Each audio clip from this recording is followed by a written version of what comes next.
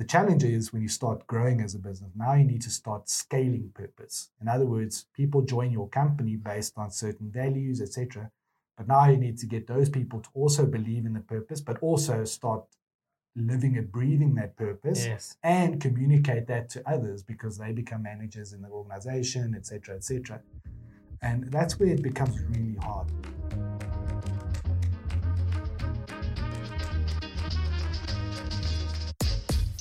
You are listening to One More Question, a podcast by the people of Nice Work.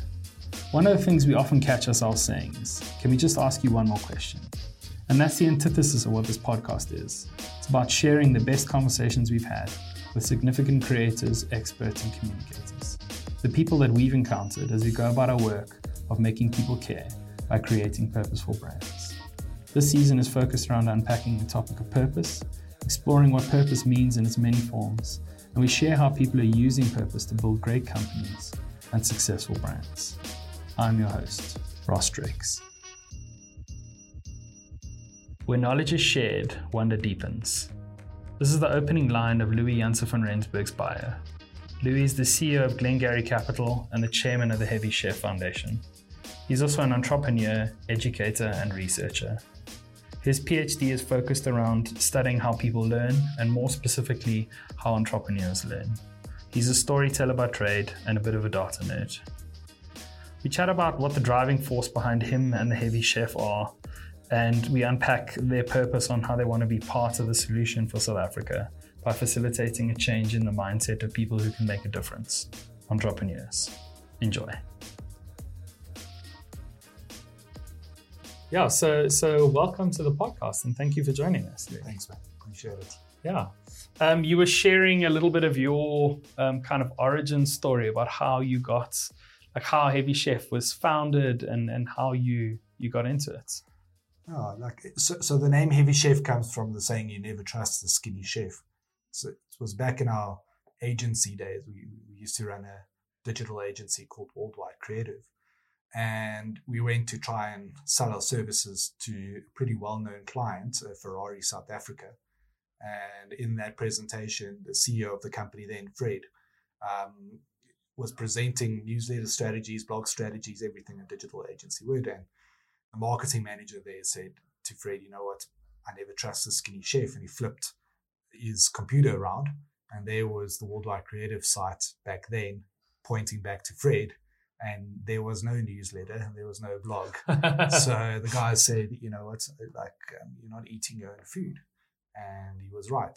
And that was a short version of what happened. But, subsequently, Fred and Mike, who started Worldwide Creative, they started these internal education initiatives to, in the beginning, it was about teaching themselves about digital marketing. So they would invite these other heavy chefs to come and, talk about newsletter strategy, social media strategy, etc., and teach the Worldwide Creative team.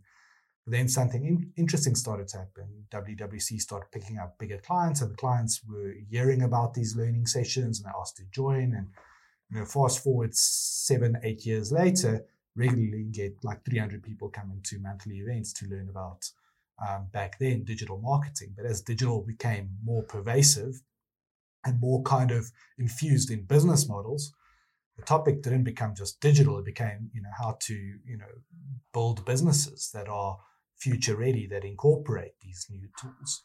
And suddenly it wasn't a marketing event. It became essentially a leadership and business event. And around 2017, 2018, we saw an opportunity to take Heavy Chef out of Worldwide Creative. By then, I was a partner in the business myself, and Fred decided to take the lead on that, and he resigned as CEO of Worldwide Creative to start Heavy Chef as a standalone business. So we spun it off as a startup, proper startup.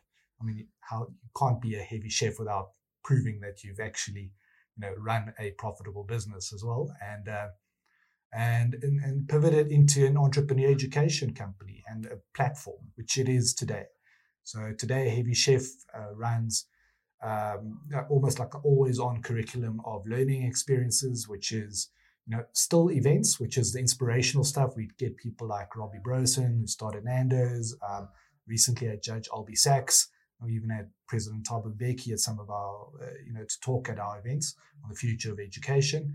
But that's the inspirational bit, that's evening events, and, it's doing quite well. We get about 300 odd people coming to each of those events. We host them in Joburg and Cape Town. But the real meat of what Heavy Chef offers is what we call our learning bites, which are these short, high-impact, practical learning sessions. And those are for entrepreneurs or organizations that are wanting to be more entrepreneurial, want their staff to be more entrepreneurial. That's really where we tap into. And we've got big, ambitious goals, but there's some fundamental building blocks that need to be in place first.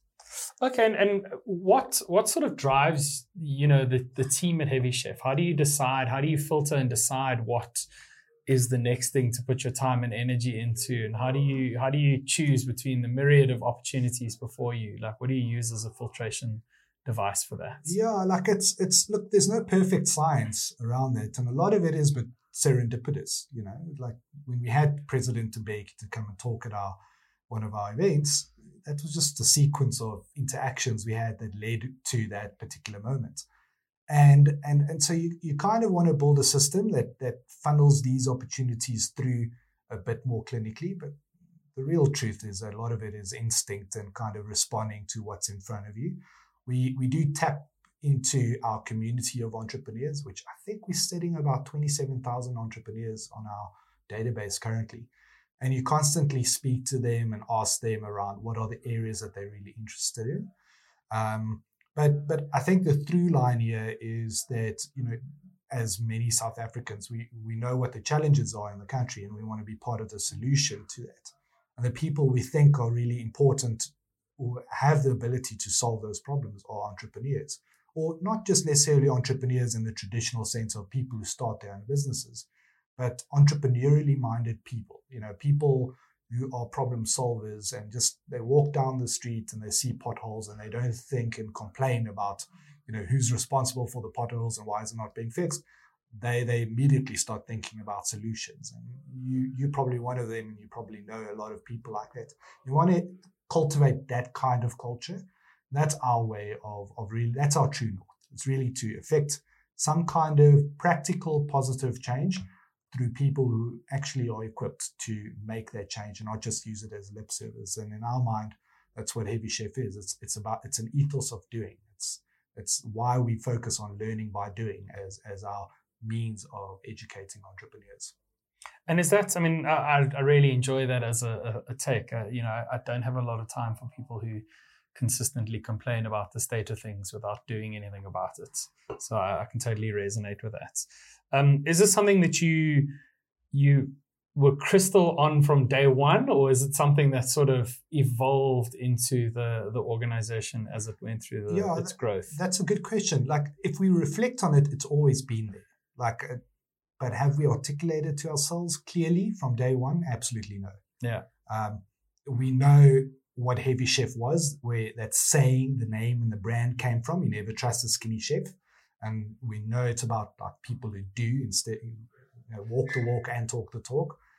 So that ethos was certainly there, and it was articulated in all our communication channels. But if you really go level deeper, you really start figuring out that that's just the marketing message. Yes. That's just the story. But what drives that? What motivation drives that? Now we know it's about education and empowering ourselves to empower others, inspire people to start things and empower them to succeed, all those kind of things. But that's always been in our ethos. But just, I'd say since we've really focused on Heavy Chef 100% as a business, it really started, and Fred has a big role to play here. His intuition around this stuff it's as sharp as anyone that you'd meet. And I think it's evergreen where it is now. And if you reflect, like the three business partners, myself, Fred, and Mike, we all have an ethos of education and learning.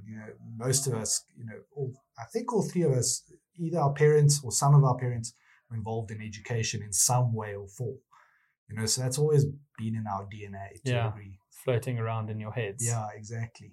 I think what you said there was so interesting, because we help businesses often clarify what their purpose is. And the number one question we always get is they're like, are you going to tell us what our purpose is? And I think whether you've articulated it or not, almost all organizations have a purpose. Or I actually believe all organizations have a purpose. And I think it's only that moment when you reflect on it and it becomes crystal, then it becomes something that you can actually use to guide yourself. I think the way you call it is your true north. Yes. And it's amazing how when you understand that, it becomes a powerful tool for motivating yourself, for finding people to join your organization, for convincing speakers to come and attend your events. Because if people resonate with that, it's a much more powerful message than, like you said, a marketing message. It also, it's a line in the sand to tell other people who are the people that you don't want to interact with.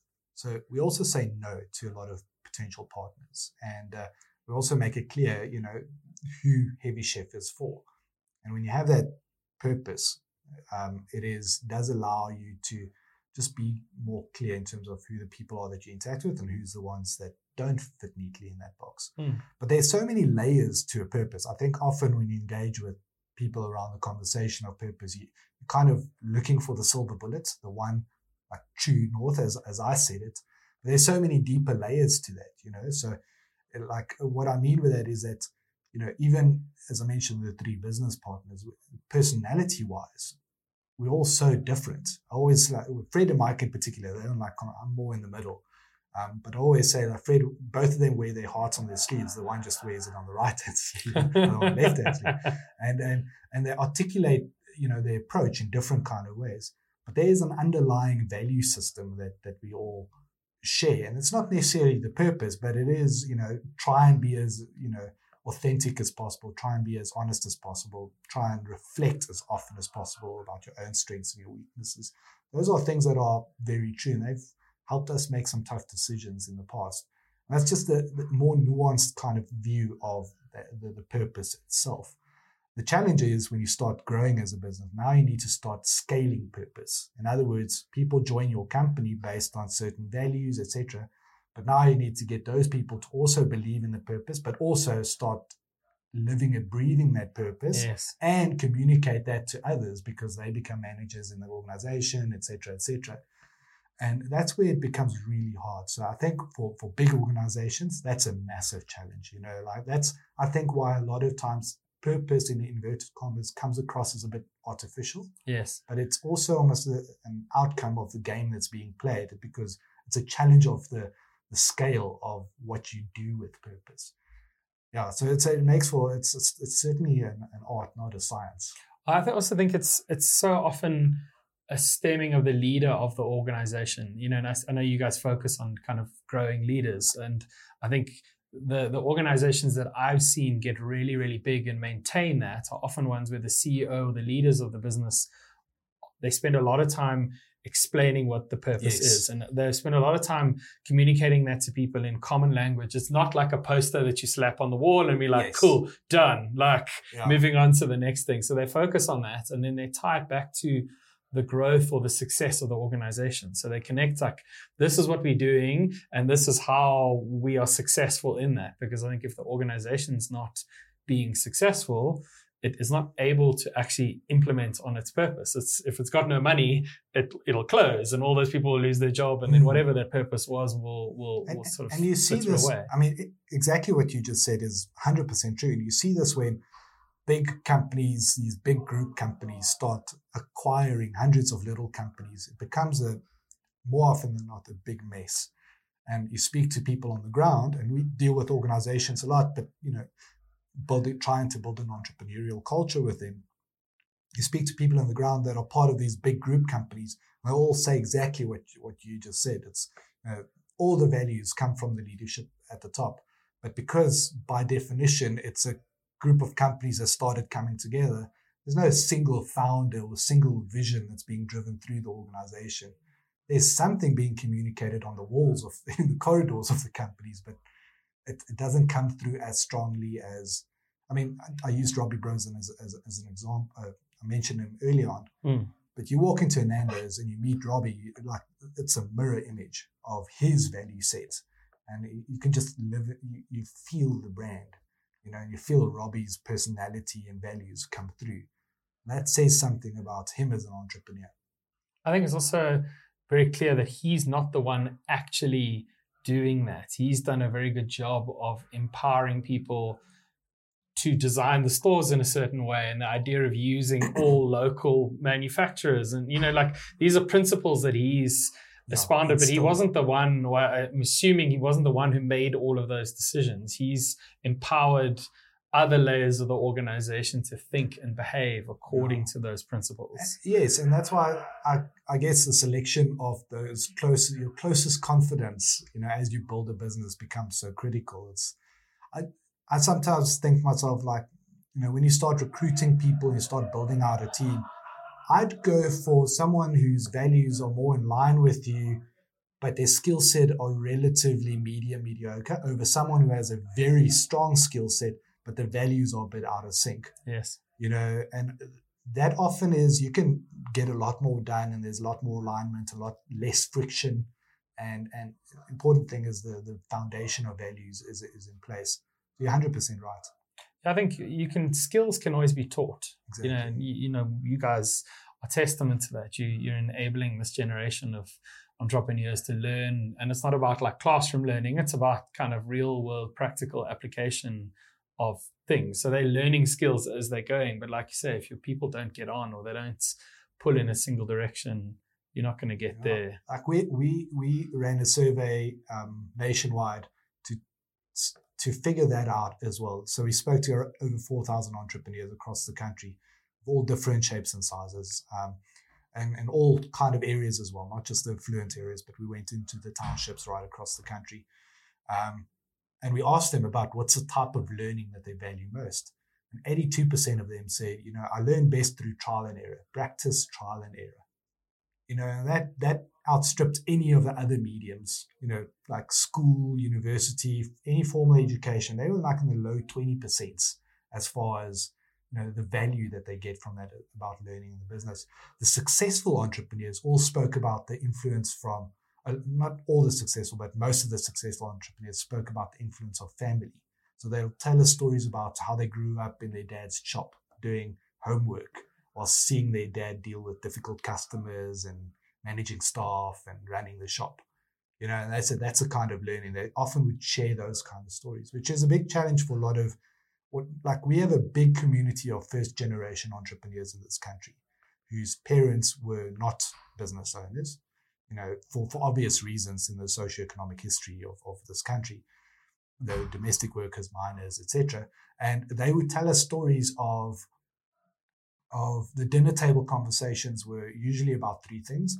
It was about struggles, it was about gambling, and it was about football. Those were the three conversations. Now you compare that with a lot of the other entrepreneurs we spoke to that, are now running successful businesses. And they'd say, no, my dad was talking about like the shop that he ran. And, cash flow was a word that was used at the dinner table. So running a business, profitability, business model, kind of things. In fact, like just a quick kind of anecdote. Just last week, we are part of a big initiative called Cape Town Startup Week, and which we hosted last week. And one of the guys came to me. He's an accountant, and he was saying to me, what the first couple of steps is when he starts, working with new clients. He figures out what the money habits were of the parents when that person grew up. What were your parents' money habits like? He says, because those exact same habits, 99% of the time, you bring into your business. So when he figures out how the money was managed in the household, he knows what are the things that he can look for in the way that entrepreneur manages the accounts, or at least speaks to the accountant, deals with the books, etc. And you can see the good things and the bad things. So it all culture and nurture is a big component of starting a business and running a business. I mean, I can see that in myself. My father is an accountant. Okay. And he didn't like debt. He doesn't like debt as an idea. And, so I've always self-funded my business and never taken on debts. But it's so interesting to a part of an organization called the Entrepreneurs Organization, and you get exposed to these different business owners across the world.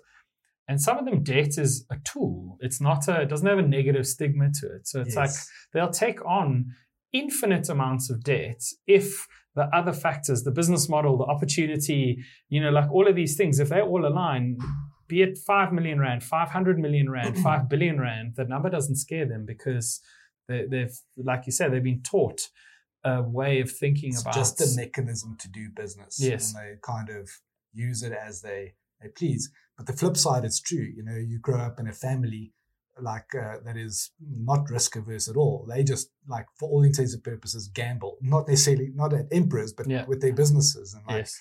There's no structure in the way that they structured their accounts. And often, the debt of the business is the debt of the individual. You see this a lot in plumbers and the kind of more one-man business kind of setup where there's no distinction made between the business and the individual.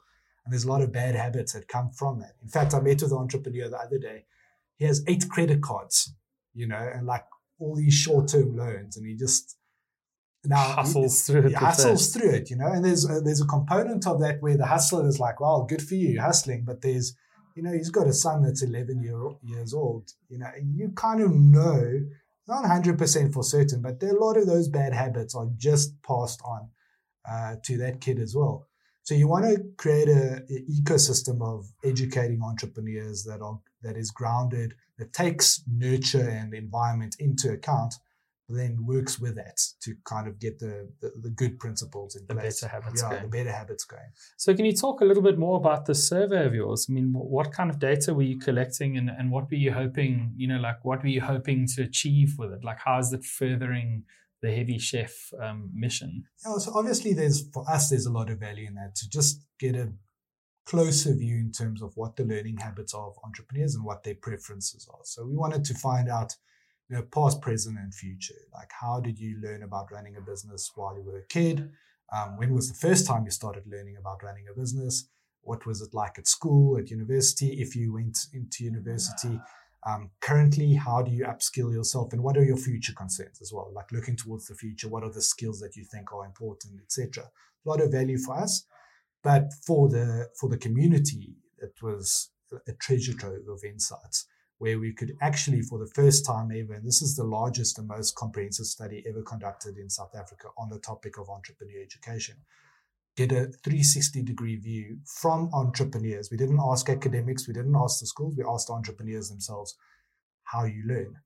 And what we've seen, there were 5 key insights that jumped out, which I'm happy to run through. But the main thing was that, there's a total disconnect between, your formal supply channels of entrepreneur education. At least that's the perception from entrepreneurs. And the reality of how they actually learn and how they want to learn. So it was fascinating, and we surveyed over 4,000 entrepreneurs across the country, asked more than 62 questions to them, all kind of topics. But we also our focus was to get stats and stories. So we also took our video crew and we filmed them, and we heard stories from real business owners. And the stats tell you how things are. The stories and the kind of video interviews tell you really why they are the way they are. And that just is it's fascinating to start comparing different kinds of entrepreneurs with each other. You start realizing there wasn't a lot of racial discrepancies that came through, but there was a massive amount of cultural discrepancies. So the rural KZN entrepreneurs were completely different from the Gugulethu entrepreneurs. Although socioeconomic-wise, they're facing the same challenges, there's a lot of kind of intrinsic cultural differences that were prevalent that came up. Just makes for some fascinating stuff. So we can talk about this stuff forever, but they're really it's for us, because we're passionate about the entrepreneur education system, to get a peek into what is needed to unlock that. It's feels quite empowering. So what were those 5 insights that came out? So the 5 we call it masterclass of 1, learning in the trenches, learning in the gaps, knowledge that keeps the lights going, and learning in small circles. The in small circles really is one that's quite interesting. It's what we picked up from entrepreneurs, at least from the research, is that entrepreneurs, prefer to share their learnings in very small setups, and they often say to us, face-to-face, one-to-one. That's the best way. They're all willing, not all, about 82% of them were willing to share their learnings when they have an opportunity, but they want to do it in intimate kind of settings, and they want to do it with people that are very much like themselves. They didn't want to just share it with family and friends. They just, if you're a business owner, they'll speak all day and give you advice, etc. But the learning in small circles also speaks to the power of family and friends. These are people that are in proximity to you. And that's great, but also there was a double edge to that, in the sense that a lot of entrepreneurs, especially in disconnected areas, told us that they felt very alone in their own development as entrepreneurs. When we asked them how many other entrepreneurs are you surrounded with on any given day, they said less than 3. And you speak to the more successful entrepreneurs, they'll say easy between 8 and 9 other entrepreneurs that they can just pick up the phone and have a quick conversation with.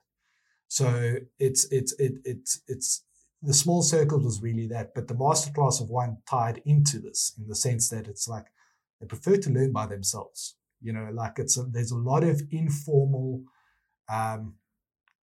2 a.m. kind of learning that goes on. And obviously the role of YouTube. Patent that, 2 a.m. learning. 2 a.m. Well, you can download our report at heavychef.com/surveys to see that. So, in fact, we that was verbatim one of the quotes of one of the entrepreneurs said to us that we include in our reports. It's like, he said, 2 a.m. is the best. No distractions. And this is maybe the one thing that your formal learning programs miss, that entrepreneurs have one priority, and that's to spend as much time as possible in their business, working on their business, designing product, dealing with customers, because you run a business. What happens if you go on holiday and you don't answer your phone? You come back and it's just the house is on fire. There's all kind of issues, and you want to avoid that. So to expect them to go on like a 16-week program or 6-month-long program, all they hear is like, you're taking me away from my business. So that's where learning in the gaps come from. It's like they've become really, really good at learning in small bite-sized pieces in the gaps. 2 a.m. in the morning, on their way to a meeting. We hear stories of them walking, saying that, you know what, I walk between meetings on my way to meet with the potential customer, but I'll notice something, I'll overhear a conversation of someone in a coffee shop, or I'll notice something in a store window, and just an idea sparks for me that I can draw into my business. No one else will see that. There's almost like an idiosyncrasy to that, and they put a lot of value in that kind of learning that is just observational in nature, or they'd be listening to a podcast or watching a video, at least listen to the audio of a video while they're commuting, and they just like it's all just a lot of information coming in. And their entrepreneurial brain is processing that information and just cutting away 99% of the fluff and zoning in on the 1% that they can apply. And they do apply it. They're very conscious of, and the research showed this clearly, that they're conscious about identifying a lesson that they can apply on their business immediately. And for us, that was fascinating. And when we said one of the insights was, learning that keeps the lights on, keeps the engine going at least. Was that, when we speak to a lot of organizations and academics as well, we did ask some academics, what does the theory say about what we are finding, so you can kind of juxtaposition the things. They say to us the most important skills for the future and for now is creativity, critical thinking, problem solving skills. When we ask the entrepreneurs, what are the skills that you're interested in? Those are the skills that they are not interested in. They already self-identify as creative problem solvers. They're interested in, how do I manage my people? How do I manage my money? How do I drive sales? Marketing and sales. The fifth one that really came out as far as skills were concerned was planning and goal setting was a big need for them. Which kind of makes sense, when you like getting pulled into all kind of directions, you need to start learning by default how to prioritize. Yes. Right. And I'm sure if I ask you about your kind of startup story and running a business, etc., planning and goal setting was probably one of the things that you still invest in quite heavily. And it came through in the research as well. So things that have that instant gratification nature are practical, that are things that I can apply to my business, and it means something tangible to my business immediately. Those are the skills and knowledge things that the entrepreneurs are interested in. So I can talk about the stuff for hours, but it's fascinating. So now that you've done all this research, and I can see kind of like aligning back to the kind of the purpose of Heavy Chef, it makes sense why you would be exploring these kind of topics. Like, what are you guys going to change about what you're offering or how you're approaching it based on the insight that's come back? I don't want to give away too much of the thing, but a big component of us is how do you balance? There's still a big role for inspiration, and this year has like been a year of celebrations. Springboks, what's a Miss Universe was crowned last night. Even the Proteas netball team, not the cricket team. Let's be clear about this. The netball team were doing really, really well. So I think we're going to reflect on 2019 as a year of celebrations, but it is a bit of an outlier year in that respect. And there's a need for good stories. And so for us, it is not to lose sight of making sure that you bring in just good news stories and celebrate those stories with the community. And as much as we are exposed to those stories almost on a daily basis, the majority of entrepreneurs tell us that they don't really attend entrepreneur events. I think 72% of them said, I've never really attended entrepreneur events. And a lot of them feel a level of, I don't want to use the word despair, but certainly, like loneliness to a degree, and they want to be exposed to the good news story. So we need to make sure, as much as we focus on the practical skills aspect, that we just do not lose the inspiration side of that. Another component, this was we've recently actually learned that lesson, but there's a huge demand for mentorship, and this came through in the research as well. But the nuance to that is we want mentors from our community, people who know the street names and the local shops and the history of the community. I think often when we think about mentorship programs, it's a bit of a cookie cutter approach. It's like, how do we get a lot of successful business people to come and speak to startups? But it is more nuanced than that. You want to really identify mentors within those communities. So there's a hyper-local kind of component that we have to inject in our thing, in our model as well, which we haven't untapped yet, but is very much in our priority, our radar. That's amazing. So how do you? I mean, you were not the founder or originator of this, but you saw fit to invest in it and buy into it, and are still running with it many years later. Like, what drives you? Like, what about this excites you and gets you involved? Yeah, look, I think the thing that drove my involvement into first Worldwide Creative and the agency, and then Heavy Chef, and we have an investment company that we run now as well, was really just a connection with my two business partners, Fred and Mike. And so, my motivation there was to find people that you can go on a journey that that share the same values. And what that actually translates in practice is, when the shit hits the fan, that these are the people that you can trust on, that you don't necessarily have to look behind your back over your shoulder about. And they really are one of my best friends actually as well. And that was my first motivation, was just to find one or two individuals that you really can build a strong, healthy, long-term relationship with. But for me personally, as far as the education sphere is concerned, like for me, it's just a space that is changing so dramatically and will continue to change. But there's a real underlying social cohesion aspect to it that I like. I distinctly remember going on an Instagram walk a couple of years ago, and I was looking out the corridor and I saw these two guys discussing camera specifications. But the one guy was this short 60-year-old Afrikaans farmer. But when I say that, think about the best stereotype that you can think of. Like, that was exactly it. The car keys, the beard. I mean, you've got a beard, but it's not so. But the Afrikaans English accent was heavy Afrikaans. But the other guy was this tall 21-year-old black rapper hip hop dude, right? And at that moment, they did not see differences between each other, because they were just focused on the camera specifications and they were sharing a love for the craft, right? And I remember distinctly thinking, then that's the real secret there, in terms of the ability to teach and to learn, to bring people closer together and find a sense of wonder from that. I think that's at a deeper level what drives me. It's like I see people that they get involved in teaching and sharing their learnings with others, and there's a sense of dignity and there's a fire in their eyes that light up when they're able to do that, and it's reciprocated when it's really found a value. And if you think about it, everyone teaches and shares in some way or form.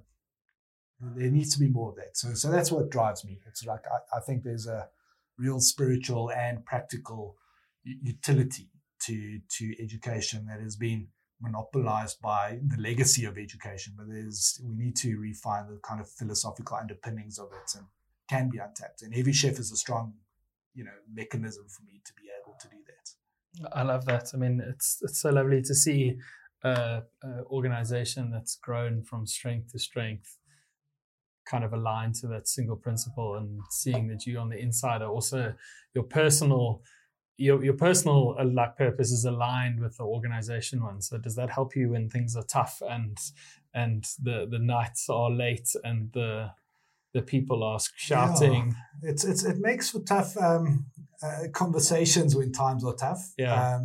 Because people are like, why are you just pursuing with this? But if you really sit still and reflect on it all, like it's you realize it's not insanity. It really is. You are busy with a creative pursuit, fundamentally. And that's, for me, that's what life is about, honestly. It's like you have to create something of value. You're only here for a short period of time. And then, frankly, I don't want to do that sitting at my desk, so it just brings everything into perspective. But it's important to surround yourself with people that have that same kind of philosophy, like, if I do this on my own, there's no to it. I would have given up a long time ago, and as much as it's my business partners, it's also like family, and it's also, your friends, and your personal relationships. And so that's like, surround yourself with people that have a good energy, that have an infectious energy that is constructive and positive. At least that's helped me in terms of just... I mean, isn't that the same thing for how you should be staffing your business, how you should be picking the people to build your brand with you, how you should be, you should be selecting this group of people that share this common vision and have a positive energy and are driving you and everything else forward with it. And then maybe for those that are listening that are thinking about, this is all fluff and soft stuff, like the numbers prove this. Like you see it we see it in our financial performance as well. When there's clarity of purpose, there's clarity of what you do, there's a real domino effect that happens. Like then your people start working, more intelligently, more focused, driving towards the same goal. And then your customers start picking up on it, and they start asking you more questions, and they start engaging with you more because they know what it is you are doing, and they want to be part of that story. Yes. Right? Or not be part of that story. Or not be part of that story. And that's important. As I've said earlier, like we let clients go because just the values don't sink in. And I know this is tough when the economic pressures are, when you have to pay salaries at the end of the month, and you have a client that you actually just don't want, but you know what, they're going to pay a bill and you are able to pay salaries. I get that. It is a messy kind of process. But in principle, for the most part, surround yourself with people that, share your same values. You'll see the financial return on that in the medium to long term. There's no two ways about it. Awesome, dude. I think that's a lovely note to end on. Thank you. Thank you so much for coming on the podcast. It was a pleasure. We look forward to attending your next amazing event. Yeah, thank you. Like, people can go to heavychef.com, just follow us on the socials wherever you can. We've got a good team behind us, and we love meeting new people, at all our engagements. So thank you, appreciate it. Thank you so much, and we'll catch you in the next one. Bye-bye. Great. Thank you for listening. In the words of Carlos Corbian, sharing knowledge is an obligation. So if you know someone who would benefit from this podcast, please send it on to them. This is our second season, and we'd be super grateful if you'd hit that subscribe button. And if you think we're worth it, give us a review. We welcome feedback, good or bad. We release an episode every 2 weeks. One More Question is brought to you by the people at Nicework, a purpose-led branding company in Johannesburg, South Africa. If you'd like to further this conversation, reach out at www.nicework.co.za.